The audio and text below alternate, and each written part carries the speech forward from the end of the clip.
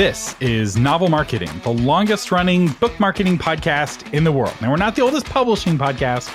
That honor goes to Joanna Penn. But for a marketing-focused podcast, I believe we're the oldest. I'm Thomas Umstattd Jr., but you can call me Mr. Umstattd. I'm James L. Rubart, but my friends call me Jim, and that, of course, is you. And in this episode, we're going to talk to you guys about how to become an excellent speaker. Thomas and I were talking the other day, and we realized that we often mention that speaking is one of the best ways to sell more books. For example, when I keynote at a conference, I sell between 30 and 60% more books when I'm the keynoter. So we're going to talk about how you can use this power, how you can use the dynamic of speaking to sell more books. And so we've told you it's a good idea, but we haven't ever really said, all right, now here's how you do it. And so, and as we were putting this episode together and Thomas and I were kind of brainstorming on it, we realized it's not a subject that can be captured in one episode. It will take multiple episodes. So this is the first in a series of episodes on speaking. And wait, before you say, okay, I'm gone, I'm never going to be a speaker. That's not me. This episode does not relate to me. Hang on just a second. We just want to say if you're painfully shy and introverted, you can still be a wonderful speaker. I got my start out of college. My degree was in broadcast journalism. And so I got my start on air at a radio station. And what I learned is the majority of those people on the air that you've probably listened to all your life, they are shy, introverted people. And you get them out of the studio, off the microphone, and you meet them in real life. It's like, where'd that extroverted, performing guy go or gal go? They're shy, they're introverted, and yet they are able, when they open that mic, to be somebody that captures people's attention and tells story and is engaging. And so what I'm saying is, if that's you, if you're going, I'm just shy, I don't want to do it, you can do it. It can happen for you. Actors are the same way, where you see these people on screen and then you meet them in real life. And I've had the chance to meet a number of actors. For the most part, they're shy. They are not the person you see on the screen. So I guess I want to say you're not alone. And if you're someone saying, I'm too introverted to be a speaker, I'd say I probably have to respectfully disagree with you. Yeah, introverts actually are the best speakers as well. Some of the most famous, best paid keynote presenters are introverted. Doesn't mean you can't be successful as an extrovert, but it definitely helps to be introverted. You would be surprised. And I also want to say, no one is born good at speaking. What? It's not natural? It's not natural. My 8-month-old daughter is delightful. She's cute, and she is terrible at speaking. She has one word that she says, and she doesn't even know what it means. So she says, ma, ma, ma, ma, ma, which is not the word that she says referring to my wife, her mother. It is the word that she says when she is hungry. So she doesn't understand speaking yet. And this is how you were as well. The art of speaking, whether it's learning how to put words together or it's presenting a speech in front of a crowd, is a learned skill. No one is born good at it, and anyone can learn how to do it better. And that's what we're going to teach you in this episode. So let's just hit it. Let's hit some of these bullet points, Thomas. I guess the first one is, and this kind of piggybacks on what we're saying, is nervousness is normal. I spoke last month at the NCAA renewal conference in the Seattle area, and somebody came up to me right before my second keynote and said, well, hey, Jim, are you nervous? It's like, yeah, I've given hundreds and hundreds of speeches, and I'm still nervous every single time before I go on. And that's a good thing. As the anecdote says, it's really difficult to make music on the guitar if there's no tension on the strings. And so that tension, that nervousness, that's what's going to help you make great music. Pro athletes say, boy, if I'm not nervous before I go out onto the field, and that first rush before that first, say, football, that first tackle, they're still nervous. And so nervousness is okay. That's part of the game. So if you say, I'd just be too nervous to speak, nah, you're right there with the rest of us.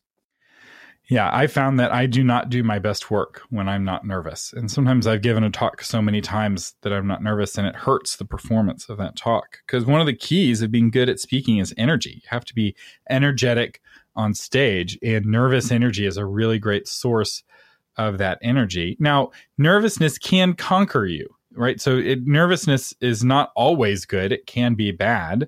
And you may be like, well, how do I use my nervous energy to make me better? How do I get the butterflies in my stomach to fly in formation? And the answer is practice.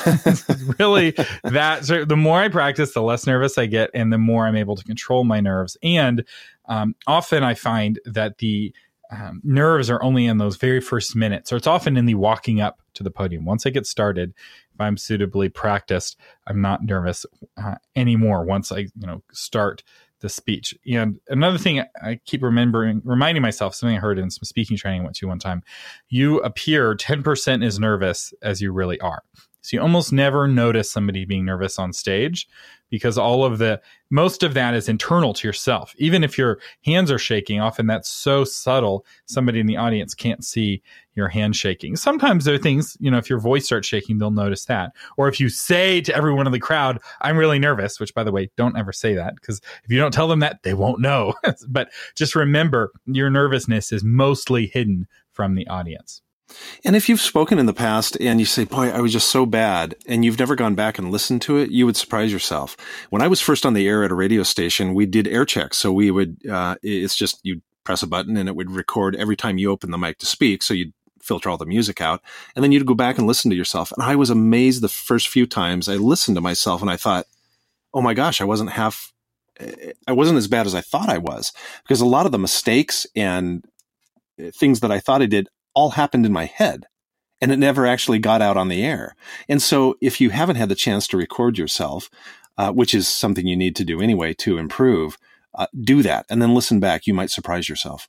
And this can be as simple as just taking your smartphone and hitting record, getting an app that records, and putting it on a table while you're speaking. Right? This doesn't have to be a high quality recording if you're just using it for your own improvement and as a way of practicing.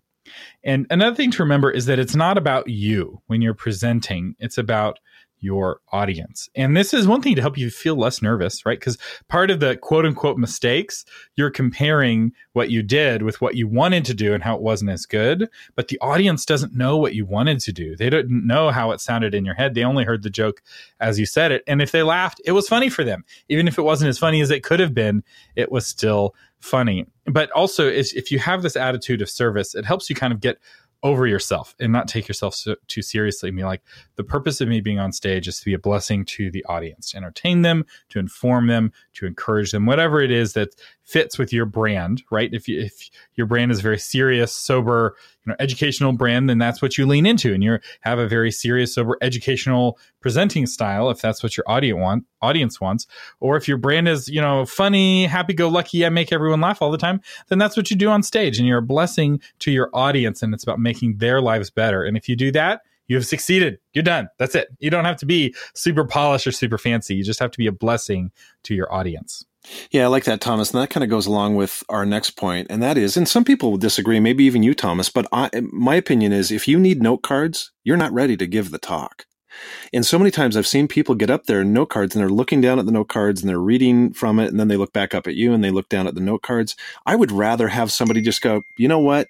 I'm just going to wing it. I have the basic ideas in my head. And so think concepts, think content, think stories, not memorization. And when people are starting out, they think they have to memorize this speech. And I've seen people go along and it's like, boy, okay, this memorization's working. And then they forget. And they're so thrown off by it. Either they stop and they're befuddled, or they go back to the notes and they're scrambling through the notes to find out. People want authenticity. People want a blessing. Like Thomas said, they want a real person up there speaking to them.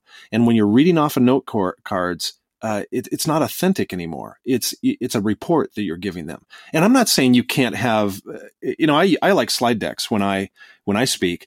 And so in a sense, those are note cards that keep me on track, but I use pictures. I don't use words up there, to keep myself on track. So I'm not opposed to somebody saying, say you have a stack, Thomas, of 3-5 note cards, and it's just a couple of headline bullets that keep you on point. I'm not saying you don't have that. I'm just saying don't get up there and read your talk from note cards. Yeah, I will say I always have notes in front of me when I present. Even though I was the state champion in impromptu speaking my senior year. So I did competitive speech and debate, and I came number 1 in the state of Texas for impromptu speaking. Even then, I had note cards. So in impromptu speaking, I think I don't remember what the rules were back then. I had 30 seconds or 2 minutes to think. They give us a topic, and then we'd have a few seconds to think, and I would jot down notes. But I wasn't writing out word for word. It was just, here are the main points I want to hit. Here's the concept or the main. Yeah, exactly. Yeah. Because if I get off on a tangent and I need to bring it back, I want to know kind of where I'm bringing it back to. But in general, you don't want to present something written out. And especially, don't use note cards for that. If you're giving an academic lecture, you're presenting an essay and you need to read it, that's okay. But that's not generally, unless you're an academic writer, that's not the style of speaking that will be the best for selling books. People want a more entertaining, more conversational style, which means more expository, more extemporaneous, where you're looking at the audience and talking to the audience and you're reacting with the audience. And and here's a really great pro tip: if the audience looks bored, move on to the next topic or the next point in your talk. Just end a little bit, pick up the pace, go on to the next thing. And then often moving to that next topic will get them re-engaged. And if they're still not engaged, just move through your material really quickly and then get off the stage. No one's going to complain that you talked for too short, only that you talked for too long. So keep an eye on the audience. Let them gauge how long you go. Next comment is about slide decks. Yay or nay? By slide decks, Thomas and I mean a keynote, if you're a Mac user, or PowerPoint if you're a PC user, where you have your presentation and you go through these slides that are up on screen. I'm a big fan of slide decks if they're used correctly. And it drives me nuts when I see essentially it's what I really don't like, because graphically this is not good for keeping people's attentions. But when it's black background and white lettering, and essentially they're going through these slides and it's just typed out words, and that's their slide deck. Don't do that. That's not helping your cause, because essentially you're looking up there and you're reading your presentation to them. That's not the way to use slide decks. Thomas, how do you use slide decks? I put white text on a black background sometimes, but it's only a word or two. Not a long it's not a paragraph. Maybe not sentences. Yeah. Definitely not paragraphs. So the purpose of an outline, your bullet points, is for your own private use. It's your underwear. It's good to have it, but it's not for other people to see. And when you put your bullet points up on a PowerPoint, it's like standing in front of everyone with your underwear showing. That's not good. That's not good form. If you only do one thing with slides, if you're going to use them, and often talks are better without slides than they are with slides. And that's some sound effects right there. I don't know if y'all can hear that thunder, but there's a thunderstorm going on right now. Wow. In Austin. Yeah, that was that thunder. So this is it has the weight of nature behind it, what I'm about to say. So, and here is the principle: one idea per slide. So a list of bullets violates that principle of one idea per slide, because each bullet is its own idea. So if all you do is take each one of those bullet points and give them their own slide, your presentation will get better. Because then when you have only one idea per slide, you have all this empty space on the slide, and you start asking the question, what image could I use here that would help make this one idea make more sense? And if that one idea is hard to find an image for, it may be too vague, and you need to make that idea better. And the act of looking for an image for that one idea actually makes the idea itself better. And some people are like, oh, but people want to print off my talk. Create a separate document in a different program called Microsoft Word that's really good for creating documents. You can put a whole outline there, or that has links and is specifically designed to be handed out after you speak. So if you give it to people while you're speaking, they'll stop listening to you. It'll kill the dramatic tension. It's like telling people the ending of the book before you get started, and they're just reading the book and then they're on their phones. But when you're done, if people want some notes, give them that separate document that you created. And if you do those two things, one idea per slide, and then an image to help explain the idea, and then keep your document and your presentation separate, those three things will really help your presentations be better if you use slides. If that seems intimidating to you, don't use slides. It makes your life way easier. Just get up there and tell some stories, and people will love you. And you don't have to use slides. I use a lot of slides when I present, but it's because I'm talking about technical topics, and it's often nice to be able to say, here is what it looks like, and put a screenshot up there on the screen and use images to make those concrete things or those abstract things more concrete. But for a lot of authors who are just telling stories, the slides really hurt. And there's some science that actually shows that if you read people a slide, they have lower retention than if they had read it themselves silently, or if you had read it to them and they hadn't read it as well. You reading it with them hurts the retention. And I really wish that some of my college professors had come across that study, because I had several professors that's what they did every class. They would just load up the PowerPoint that came with the textbook and read it to us. And it was awful. It was like, what? Anyone could do this. You're not like, anyway, rant over. Let's move on to the next point. Good rant. I like the rant. Your words are important. When you're speaking, your words are important. Just as important is your personality. And let me illustrate this. Think back to the last 5 talks you've heard. Do you remember the words that were spoken, or do you remember the person? And a lot of times it's like, yeah, I don't really remember exactly what she said, but wow, I really liked her. She was really authentic. She was really genuine. And so when you're speaking, your personality and that vulnerable, authentic person coming through is critical, because people are human lie detectors. They can smell BS a mile away, right? And so use that vulnerability. Use your passion as well to make yourself memorable. I was at a writing conference. This was a couple of summers ago, and Frank Peretti was teaching.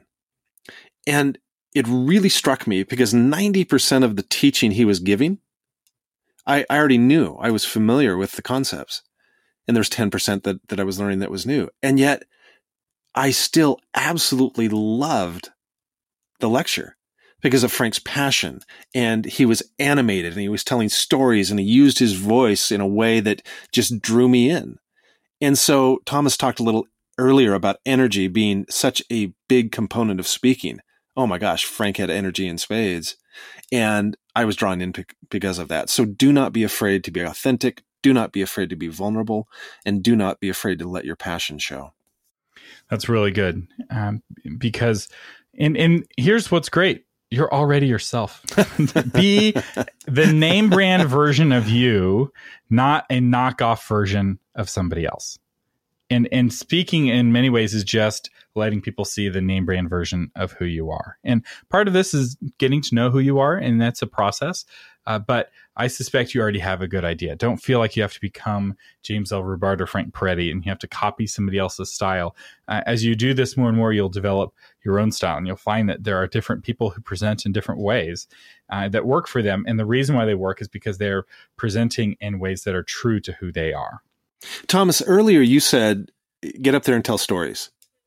And I think you're absolutely right. I read this the other day and I thought it was Seth Godin, but I tried to find the quote and I couldn't. But I read somewhere, someone said, you want to have a great speech? Real easy. Introduce yourself, tell 10 stories, say goodbye. and I thought, wow, that's really brilliant, because people remember stories.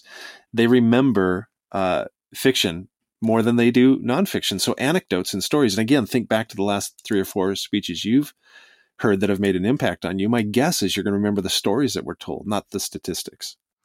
When I present, I have 2 different styles of presentations that I do. One is a kind of keynote style presentation that's more inspirational and energizing. And the other is a workshop style presentation, which is more educational and informative. And one of the major things that shifts on that continuum is the number of stories to the number of points, right? If I'm teaching a talk on, let's say, search engine optimization, right? That's a technical topic.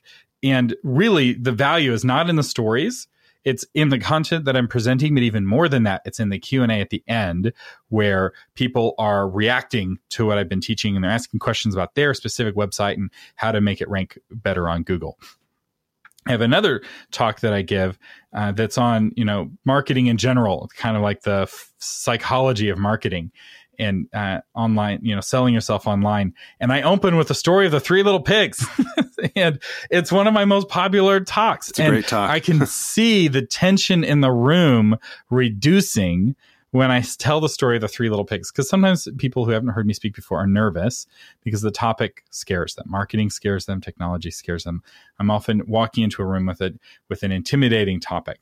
And one of the goals, at least in my first story, is to put people at ease and be like, I am not going to blast you with jargon that you don't understand. I'm going to make this very easy to understand. But telling good stories is really key. And this takes practice to tell a good story, but I can give you one tip. Don't give away the end at the beginning. The key to a good story is dramatic tension. So don't open your speech with a summary. Don't open a story with how it's going to end. You want people to never know how it's going to end until it ends. That sense of uncertainty, that sense of expectation is really, really powerful. Sometimes I'll start a speech and I'll, plant a question in people's minds and make them really curious about something. Be like, and I'll answer this at the end. And sometimes we'll get to the end of the talk if I'm running late. I only have time for one question. If I didn't get to that thing, I was going to tell them, somebody will raise their hand and be like, what was that thing? Because that open loop, that curiosity is very powerful. And you've got to use your audience's curiosity as your ally, and because you're there for a reason. You're on the stage for a reason, and that people want to hear from you. That's why they're sitting in the audience. Yeah, that's good, Thomas. Another tip is how to look at people. Oftentimes when people start speaking, they'll look at the crowd and they know that they're not just supposed to, fixate on one spot. So they kind of look around, but they end up looking at the tops of people's heads. And just one tip is to look down just slightly. So you actually make eye contact with people, and you're not keeping that eye contact going for 2 or 3 seconds. It's just a quick little look. But when you look into their eyes, and then you move on to somebody else and look into their eyes for a few seconds. Sorry, not a few seconds, but a few milliseconds. And then move on. They feel like, oh my gosh, she was talking right to me. This was so cool. She was actually saying this right to me. And so people in the audience feel very connected to you. Now, you don't make it a goal of, I'm going to look in the eyes of everybody, every single person in the audience. But as you're looking around, and you don't have to be doing this all the time either, but from time to time, you do want to make that type of audience connection again, because they are going to feel very connected emotionally to you. It feels very personal, very one-on-one, and they're going to feel great about the talk because you singled them out. And they're giving you information about their emotional state. As you look into their eyes, you're able to read them. At least most people are able to read others as they look into their eyes. They get a sense of how they're feeling. If they're bored, if they're excited, if they're curious, if they're confused. All of those states that somebody can be in informs you as the speaker, right? If everyone is looking confused, you need to stop and try to figure out where they're confused. Because if you're teaching 7 points and you're on point 3 and everyone's confused, moving to point 4 is not the next right. If they're confused at point 3, they're going to be more confused at point 4. Whereas if everyone's looking bored and you're on point 3, you need to get to point 4 as quick as possible. Maybe skip a few slides or skip a few points in your notes if everyone already knows what you're teaching. And that's why looking at your audience, and I realize this is intimidating, and don't feel like you have to do this your first time. So it is a learned skill, but looking at your audience creates that emotional connection that's not just beneficial for them feeling connected with you, but it's also beneficial for you feeling connected with them. That's so good. Next thing is to think about the way you start your talk. We know that we're supposed to start our books. That first sentence needs to have a hook in it. But we don't think often about how the first sentence of our talk has to have a hook in it. And Thomas just gave an example. His hook is, how many people are starting off a talk with the Three Little Pigs? It's brilliant, right? You're already kind of smiling. You're going, where is he going with this? This is surprising. This is delightful. One of the things I do is, since I used to be a semi-pro magician, I will often start off one of my talks with a magic trick. Nobody's expecting that, right? So it gets their attention. It gets them laughing. It loosens them up. It gets them very focused on what I'm going to say next. So our question to you is, what is your hook? What is your distinguishing mode of first engaging with that audience? And while we talked earlier about not memorizing your speech, which is good, right? You don't want to just drone on for 30 minutes from a memorized speech. It can be a good idea to have the first minute or two, your initial bang out of the gate, memorized because one, if you're nervous, you're going to have a really strong first 2 minutes. It allows you to have a really efficient 2 minutes, and then you kind of go into the improvisation after that. This is how chess is done, right? Typically, chess masters have the first 2 or 3 moves memorized.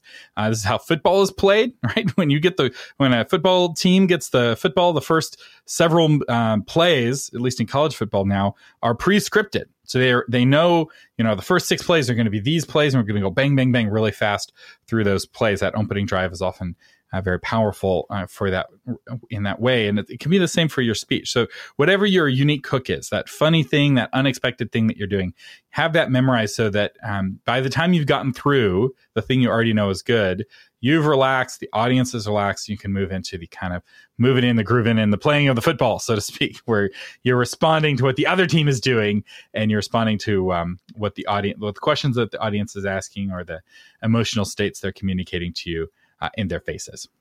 Another tip is to get to know TED. And by this, we mean TED Talks. Thomas, you want to explain that a little bit? Yeah, so TED, I think it's TED.com. They have lots of really good talks, especially the best viewed ones. They're very unique and they're very well delivered. And there's several books you can get on Amazon that break down kind of what makes TED Talks so good. They're typically 18 minutes long, which is a very difficult amount of time to speak for, actually. Because it's long enough where there has to be some substance, but it's shorter than a typical seminar. And it's a very challenging speaking format. And the people that they get to present are often the best in the world. And they're very good. They're subject matter experts. And I highly recommend watching some TED Talks, sharing some with your friends. There's good ones. One thing to realize, there's a big difference between TED and TEDx. There are millions of TEDx talks. I feel like there's TEDx events that happen in every town. But an actual TED Talk only happens once a year at the official TED event. And that's the best of the best. There's a lot of kind of mid-grade speakers that'll do a TEDx talk. Some of them are really good too. There's some really excellent TEDx talks, but there's also some really terrible TEDx talks. But I've never seen a TED Talk that wasn't well delivered. I've seen some I disagreed with, but I haven't seen any where I'm like, man, how'd that guy get in? They do a very good job vetting their speakers ahead of time at TED. Next tip is attitudes are contagious. Are yours worth catching? I've loved this saying since I was in college and first saw it. What we mean by that is the audience is going to pick up on your cues. If you're having a good time, they're going to pick up on that. If you're frustrated, they're going to pick up on that. They're going to follow your lead on that. So your attitude going in, even if you're feeling nervous, fake it, have fun. And they will go along with you on that. Just a couple more thoughts, and then we'll wrap up this episode. And that is your critique partners. There are 3 critique partners that we think can really help you. One is your friend, somebody else that wants to get into speaking, and you critique each other's performance. Number 2 critique partner is your phone. And Thomas talked about this a little bit earlier, that you can record. Just put your phone down, get an app to record, and record your whole talk. We also encourage you to take your phone sometimes and stick it at the back of the room and record it visually. So not only are you hearing what you've done, but you're seeing what you've done as well. One of the best ways to learn is to critique your own performance.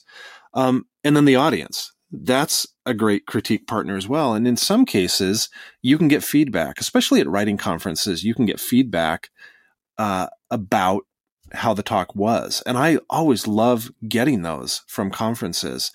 And then finally, and I haven't seen this talked about a lot, but Thomas intimated earlier that you should watch your audience for cues. Well, what if you taped your audience during the entire talk? And you're going to get a really good feel for what stories resonated with people. Obviously, what jokes resonated with people. When people are getting bored, when I should cut that segment down and make it snappier. You'll get a tremendous amount of feedback by watching them, watching you. And then finally, practice.